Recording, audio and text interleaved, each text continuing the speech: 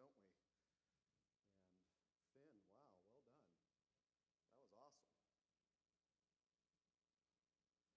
We are right in the middle of talking about how Christ is the greatest, the best high priest. And I realized, just as Finn was reading actually, I realized there might be a question that we haven't addressed yet. So I want to do that now. Why do we need a priest? Why do we need a priest? Maybe, depending on your background, these last few sermons have seemed really disconnected, really remote. I mean, Kevin, we don't really do priests now. Maybe if you have a certain religious background, you might have been used to calling someone a priest, but even they don't serve in these kinds of ways, sacrifices and a temple or tabernacle. This just seems really separated from us, doesn't it?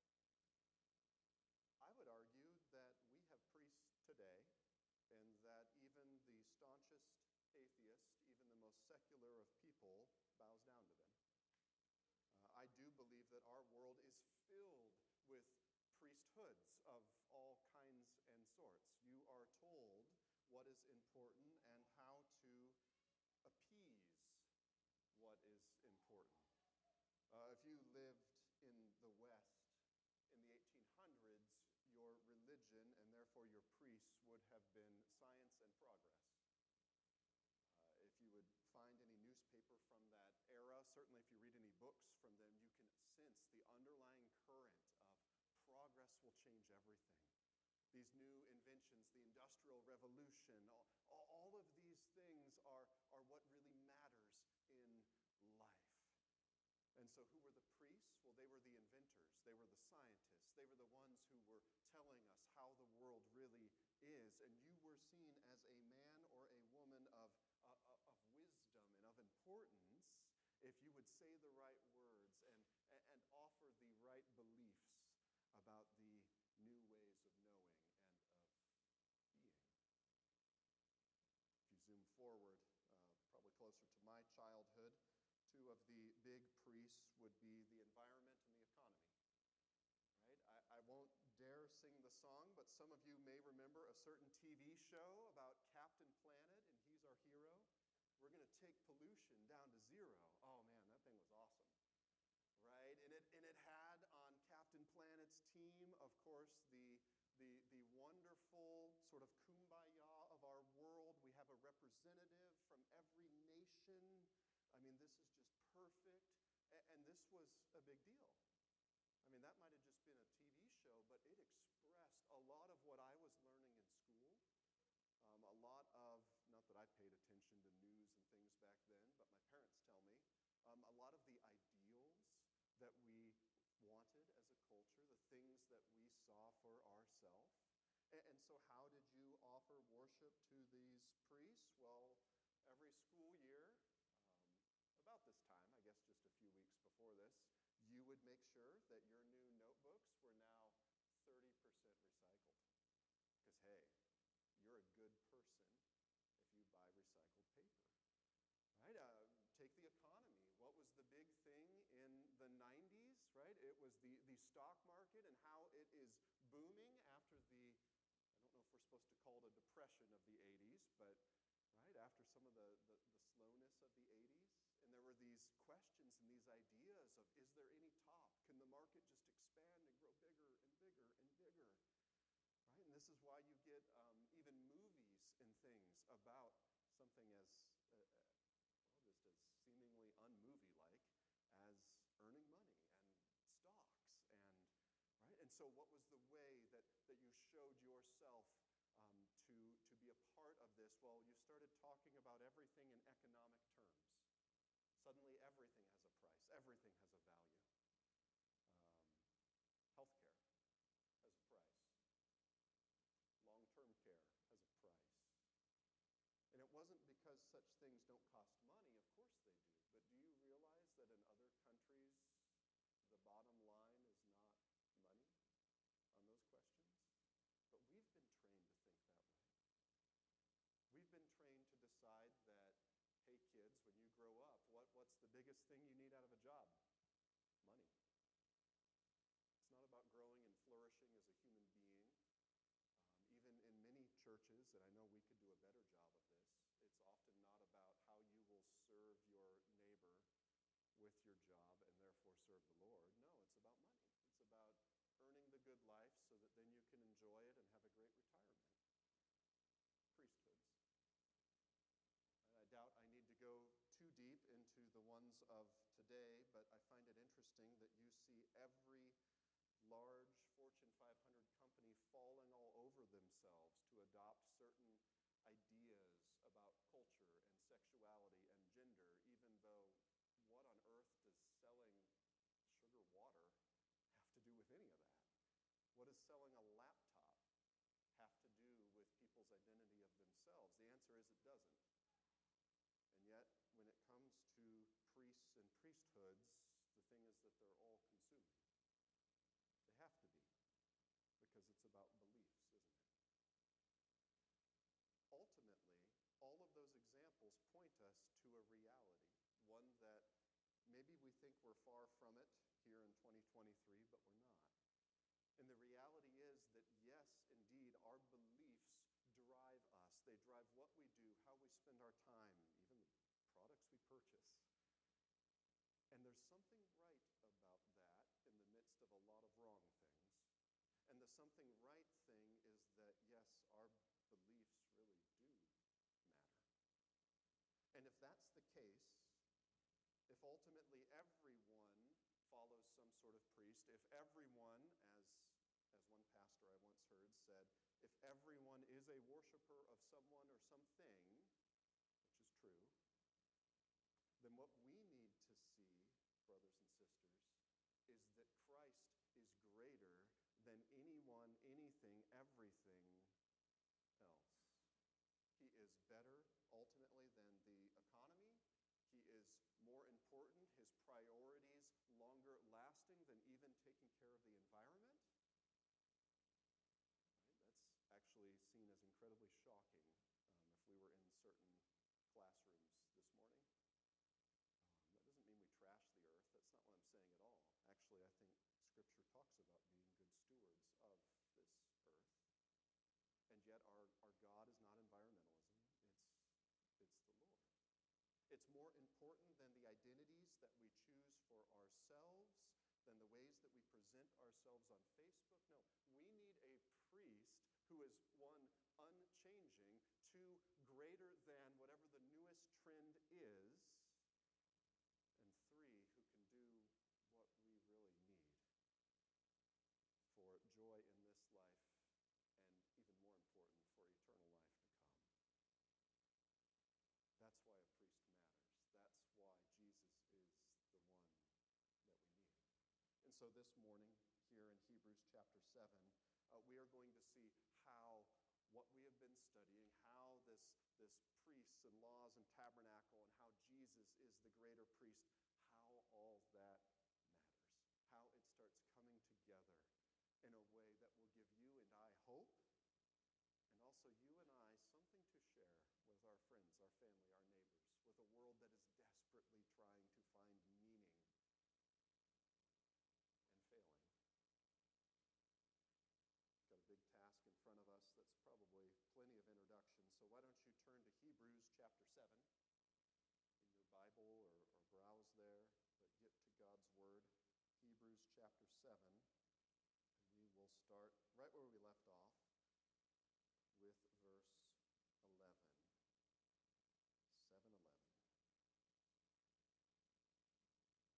We read, "Now if perfection had been attainable through the Levitical priesthood, for under it the people received the law, what further need would there have been for another priest to arise after the order of Melchizedek, rather than one named after the order of Aaron?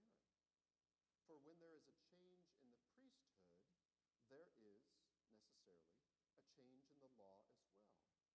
For the one of whom these things are spoken belonged to another tribe, from which no one has ever served at the altar, for it is evident that our Lord was descended from Judah. And in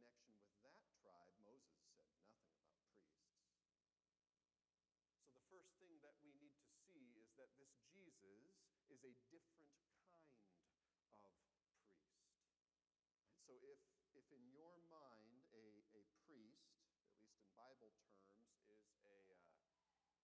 a dude with white hair and a big beard and some really cool garments, and he's standing next to an altar, either in first the tabernacle, big tent, or the temple itself, then the author of Hebrews is saying, no, you don't understand. We're talking about a different priesthood here. Right? Already, Christ is showing us a different image. It's like we've got two snapshots, and they're both of priesthood, and yet they're not the same. Now, to talk about why this is and what it looks like, we need to first talk about perfection. Right? I think that's a helpful word. You find it in verse 11. It's a word that is used more in this letter to the Hebrews than anywhere else in the New Testament. Right? Perfection's a big deal here. So what does that mean? When we say perfection, what are we after? Well, when you and I normally use that word, perfect, perfection, normally we're talking about something being just right, without any flaws, no problems. It's running like clockwork. I'm sure I've mentioned to several of you that a few years ago when we were going to visit my wife's family, we went through Switzerland, and sure enough, I found a place that ran like clockwork. It amazed me that you can stand in a train station anywhere in that nation, and literally all the clocks are synchronized to each other. Not just to some atomic clock. No. This is Switzerland. They have their own standard. And they're all synchronized together. And so, yes, every single ferry and gondola up into the mountains and bus and train, it literally came to the minute, sometimes to the second. Perfection, right? A certain amount of clockwork. It made travel easy and enjoyable from the lowest valley to the highest peak. Right? Everything there, we could say, at least at that time, worked perfectly. That sense of the word perfect often applies to what we're reading in Hebrews, but there's another facet that we need to grasp if we're really going to understand what's being said here in God's Word. Perfection can also refer to the end of something, the conclusion, the goal, what's being fulfilled and completed and brought about in exactly the way that it was planned. Right? That too is perfection. It's the completion of putting that final piece in the puzzle. The one that you've been working on off and on for weeks or maybe months, and you finally put that final piece in and you step back, and the whole thing is together and it's exactly as it should be. That would be an idea of perfection in this sense, completion.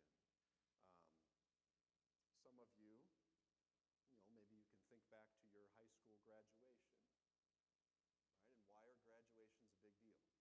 Well, it's not just because you're done, though that is a big deal, but it's also because you have now reached the end of that part of schooling, right? The completion of it. You've capped it off. You've earned the diploma. That is perfection in this sense. It has been made perfect. And what you and I need, then, is perfection in both of those senses. Yet what you and I cannot bring about is perfection in either sense. Yes, we can complete the puzzle, but a puzzle is far easier than having a faithful life, isn't it? Yes, I can go to Switzerland and ride the trains, and yet, as I mentioned, there were times, I'm sure it was a national crisis, when a train might be 30 seconds late. Right? Even our best senses of perfection are not quite there. And that's the point that's being made here in verse 11. If the Old Testament law had provided this perfection for God's people, if it would make us perfect, if it would bring about the holiness and the completion of all God's promises for us, if all we had to do was to keep the law really, really well, well, then there'd be no need for another priesthood. Ultimately, I wouldn't be preaching here. You and I probably wouldn't even be here. Certainly, if we were, it would be a very different church. Because what we would be talking about again and again and again is you need to do better and try harder. Because you're not perfect yet. You need to be earning your way. What's wrong with you? Why don't we have this down yet? Right? That's what it would look like. That's what that priesthood would require. It would simply be a matter of following the law to the letter. And yet that's the problem, isn't it? Neither you nor I can keep the law. In fact, when there was only one law, do you remember that Adam and Eve broke it? That's all it took. Your record and mine is no better than theirs. We can't make ourselves perfect. No law can ultimately make us perfect into the people that we need to be. And so we need a different kind of priesthood to accomplish that goal. We need, as verse 12 tells us, a change in the law. Not to get rid of it. Christ is very, very clear about that. But instead, we need one who will keep the law for us and then do for you and I what we cannot do for ourselves. We need a different priest. We need a different priesthood. Now we see this change in the law in verses 13 and 14. The law specified that the priests of Israel were supposed to be descendants, ultimately, of Aaron. As far as the tribe goes, we know them as the tribe of Levi. No one from any other family line would be acceptable, right? These are all those Old Testament laws. But what if there's another kind of priesthood? A different kind, one that's not a rival, not even an alternative, not one that you and I choose between, well, we like this one better than that one. No. A different priesthood that Aaron and Levi and all those priests could only ever point toward. That priesthood is what we're reading of here. That priesthood is introduced by the guy named Melchizedek, and then it's fulfilled by Jesus. That brings us then our first challenge. Brothers and sisters, if keeping the law will not save you, then many folks in our world are in deep trouble. Stop almost anyone on the street. Ask them if they're going to heaven. And most commonly, I've actually had very few people question me on this. I'll grant I haven't done a big survey, but it's rare that you're going to get someone who says, no, I just don't believe in heaven. No, usually they have an answer, usually. And almost always they'll say yes. And if you press them a little further and say, oh, well, why is that? You can probably guess why. It's some variant, at least here in the United States, of, well, I'm trying to be a good person. You know, I'm not perfect, but I'm certainly better than Hitler or Stalin. Who knew how much mileage we would get out of dictators, right? And so that's the answer you normally get. Now, if you start pressing on that, ask them to, well, what do you mean good? What happens if you're not good enough? And how good enough is good enough? Right? That's when it all starts to break down. You know, in the 1800s, it would have been, well, I'm trusting science. It's going to fix everything, or medicine.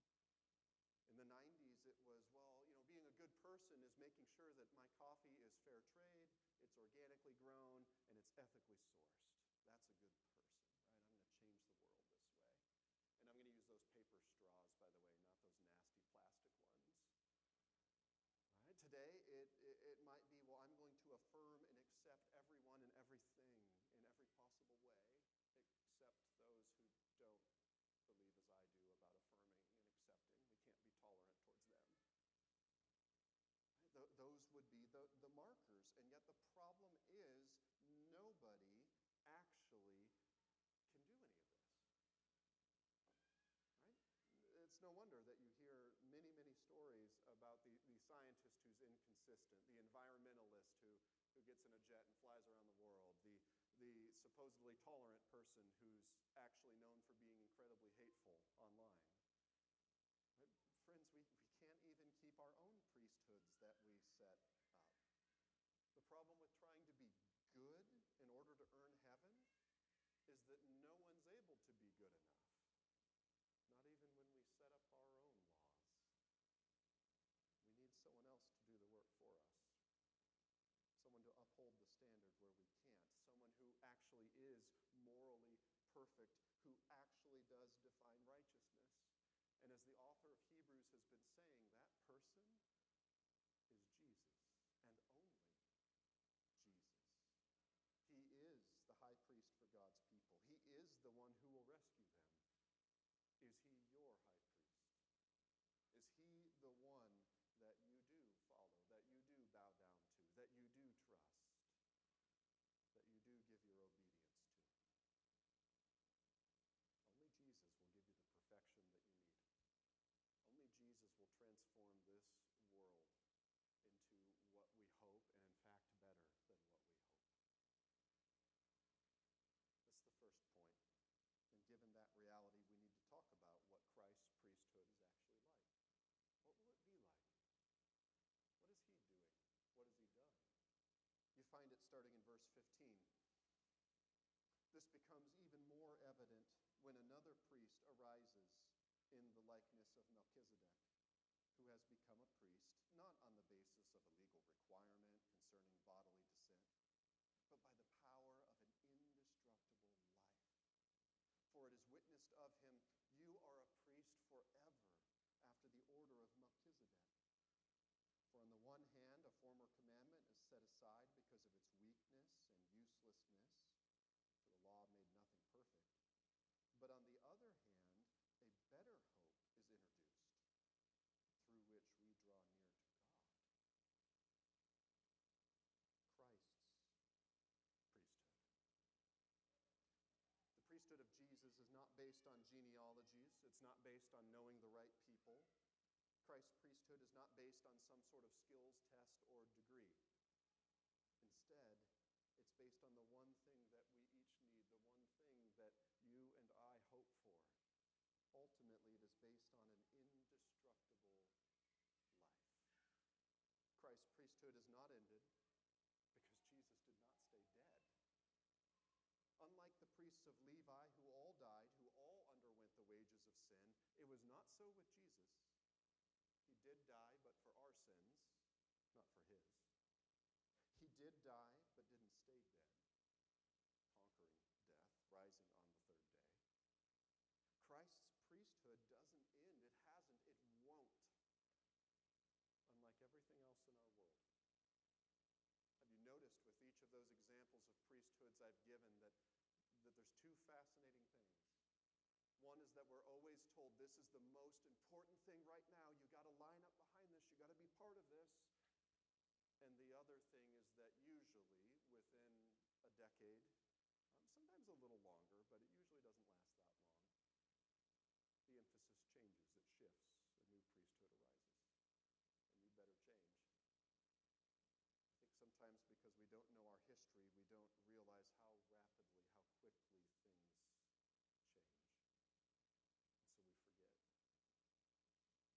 And so we forget. Not so with Christ. His priesthood does not change. It never goes out of date. It won't ever be replaced or superseded by something better. There'll never be a new emphasis in his kingdom. No. His priesthood will not end. And that's the point being made out of this quote from Psalm 110. Actually, you heard part of this quote even in our Sunday school class. Right? Interesting how this psalm keeps coming up again and again. The priesthood of Jesus is pointed to by this Melchizedek. As we mentioned last week, the strange king with the funny name, he doesn't have a genealogy, certainly not one that would be required to be a priest in the Levite sense. We don't know his biographical details. We don't even know who his parents are. Doesn't mean that they didn't exist, doesn't mean that Melchizedek didn't die, but instead the way that he's presented to us here in the letter is ultimately without any of those things, without the genealogy, without the training and who is this person. And it's meant to make a point. Just as Melchizedek didn't have an end in the chapters of Genesis,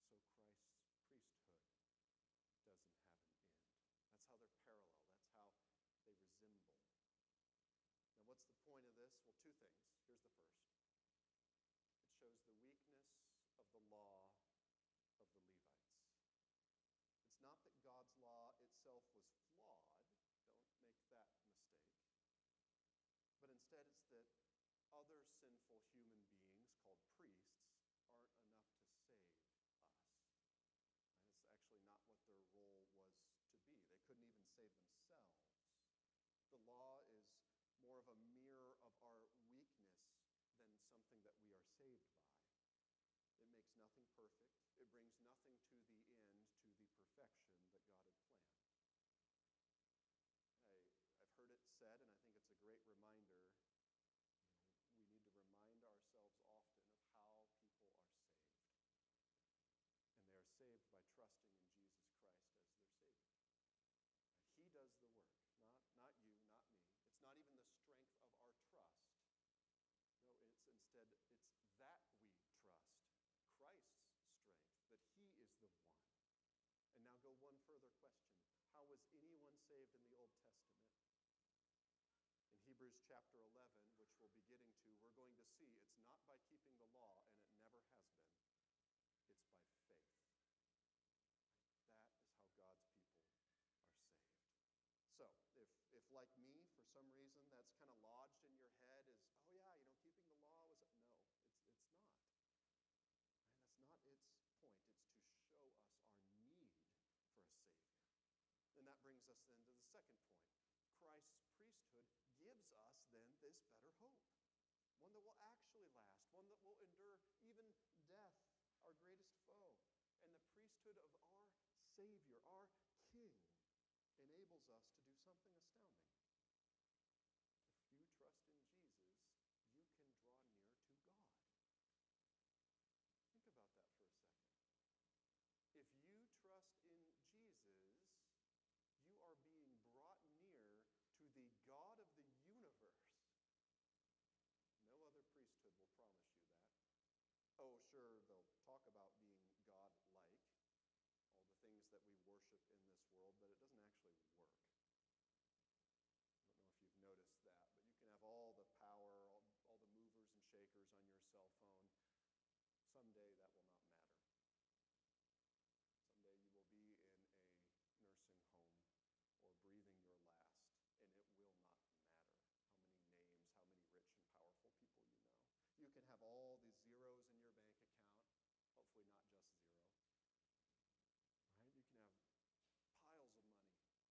You can have the best medical care possible, but you know what? Even the best of doctors and surgeons cannot ultimately prolong your life 1 second longer than the God of the universe has ordained it. They can't. I don't mean to be crass, but friends, I've done a lot of funerals for people of all kinds of means, a lot or a little. And ultimately, the funeral is always the same in that sense. Someone has always died. Right? Your money will not save you. You can take the other idol of our age, which is sex or sexuality. I guarantee you that will not save you either. It can't, it won't. Never has, in fact. Not even from back in the Greco-Roman times, where that was a part of worship in many temples. No, the only one who will save you is Christ. The only one who can rescue you from yourself is one who is like you, yet greater than you. And that only one is Jesus. Do you trust him? Is he your hope? Or are you settling for being a good person?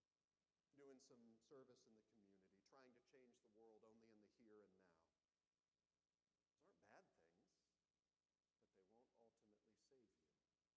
Is it any wonder so many folks in our world are so angry, so frustrated, so shrill, and yet trusting in those very same things? Well, no wonder. They are frustrating. It never quite works out.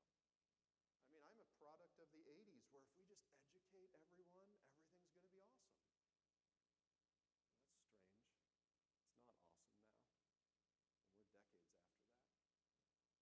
My generation has seen the rise of the internet, which was this bright, shining star that was supposed to change everything for the better.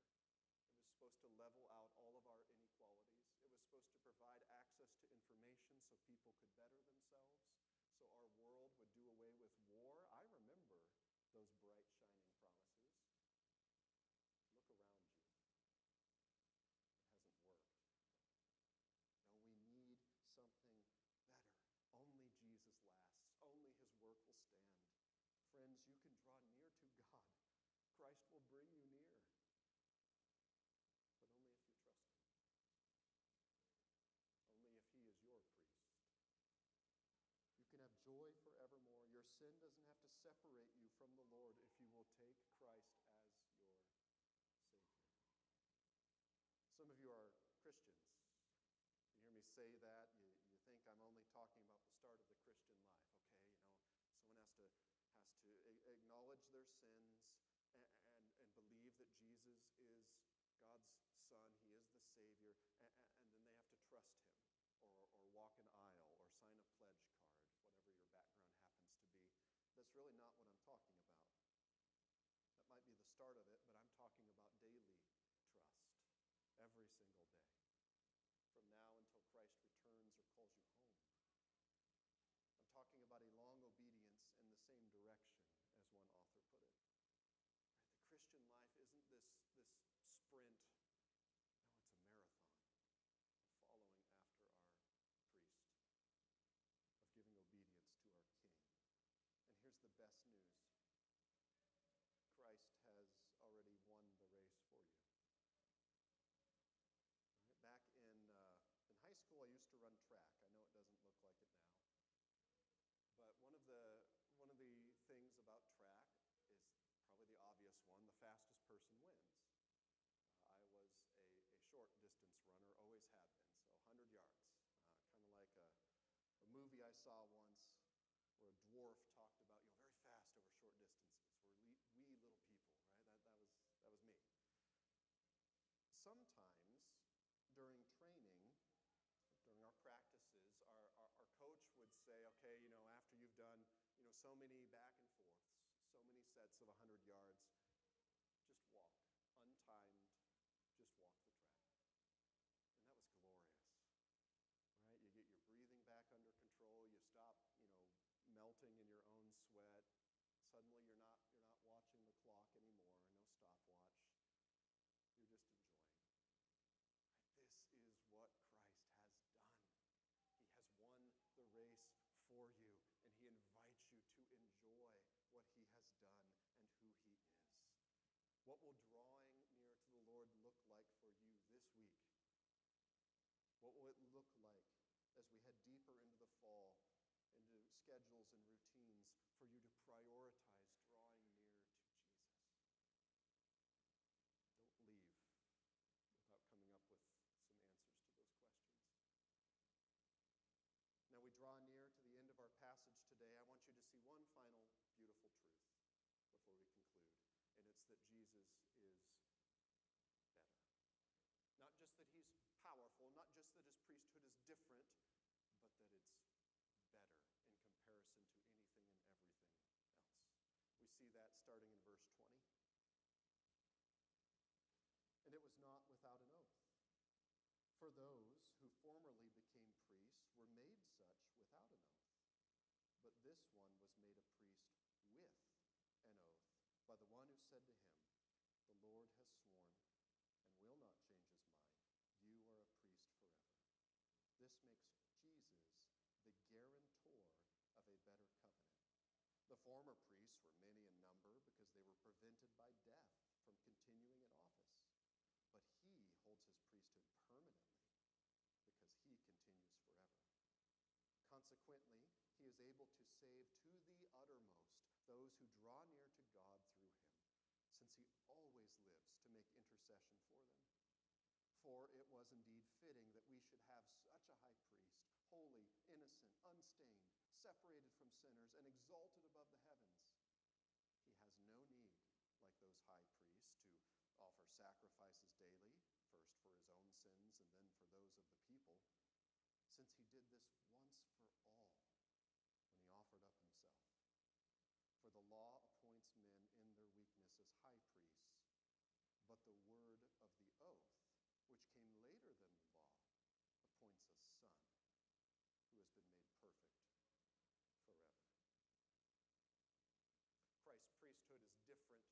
because it is secured by an oath from God himself. Right? When God makes a promise, when he offers an oath based on his own character and being, it will not ever be broken. And it's those promises that provide the foundation for Christ's work. Right? No wonder the author of Hebrews speaks of God's promises as a covenant. And he notes that Jesus is the guarantor of that. Those of you who've bought a house or a car, you have to put down that first payment. We usually call it a down payment. Right? That's the guarantee. That's hey, this is going to be paid. Well, in Christ's case, it has been paid. And it's been paid by his body and his blood. This is the first thing that you need to see here. That ultimately, what Jesus has done, his work is proven secure, and it gives us hope as we await for God's promises. Here's the second thing. It's that Christ's priesthood is better because he won't die. Right?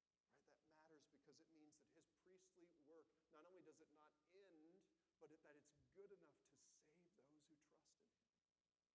It can actually do what we need it to do. And not just saves in the barely squeaking by sense, but notice entirely and completely, or to return to where we began, he saves perfectly. And then third and finally, Christ's priesthood is better because he is like us as a human. He's the priest we need, and yet he's not like us because he's fully God. Jesus is exactly and perfectly and completely the one that we need, and his sacrifice is enough. The oath that appointed him is greater than the law that appointed any priest. And the Son, who is our priest, is perfect. And he blesses every Christian. That means you, dear Christians, forever. Never to be lost. Never to be outdated. Never to be replaced. This Jesus and his priesthood is for you. Heavenly Father, I'm not even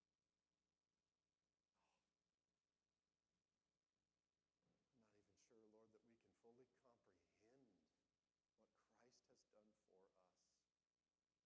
And not just done for us in the past, but what he prepares for us even now. What we will enjoy forever and forever and forever. Father, for anyone here who does not grasp at least the tip of these truths, I pray that you would work in your Spirit to give them joy in Christ, that their hope would be in Jesus, not in the things of this world that are failing, that are passing, but in the rock, in the Savior who will not leave us or forsake us. And Lord, for the brothers and sisters in Christ here who, Lord, we need daily hope. We need some sort of daily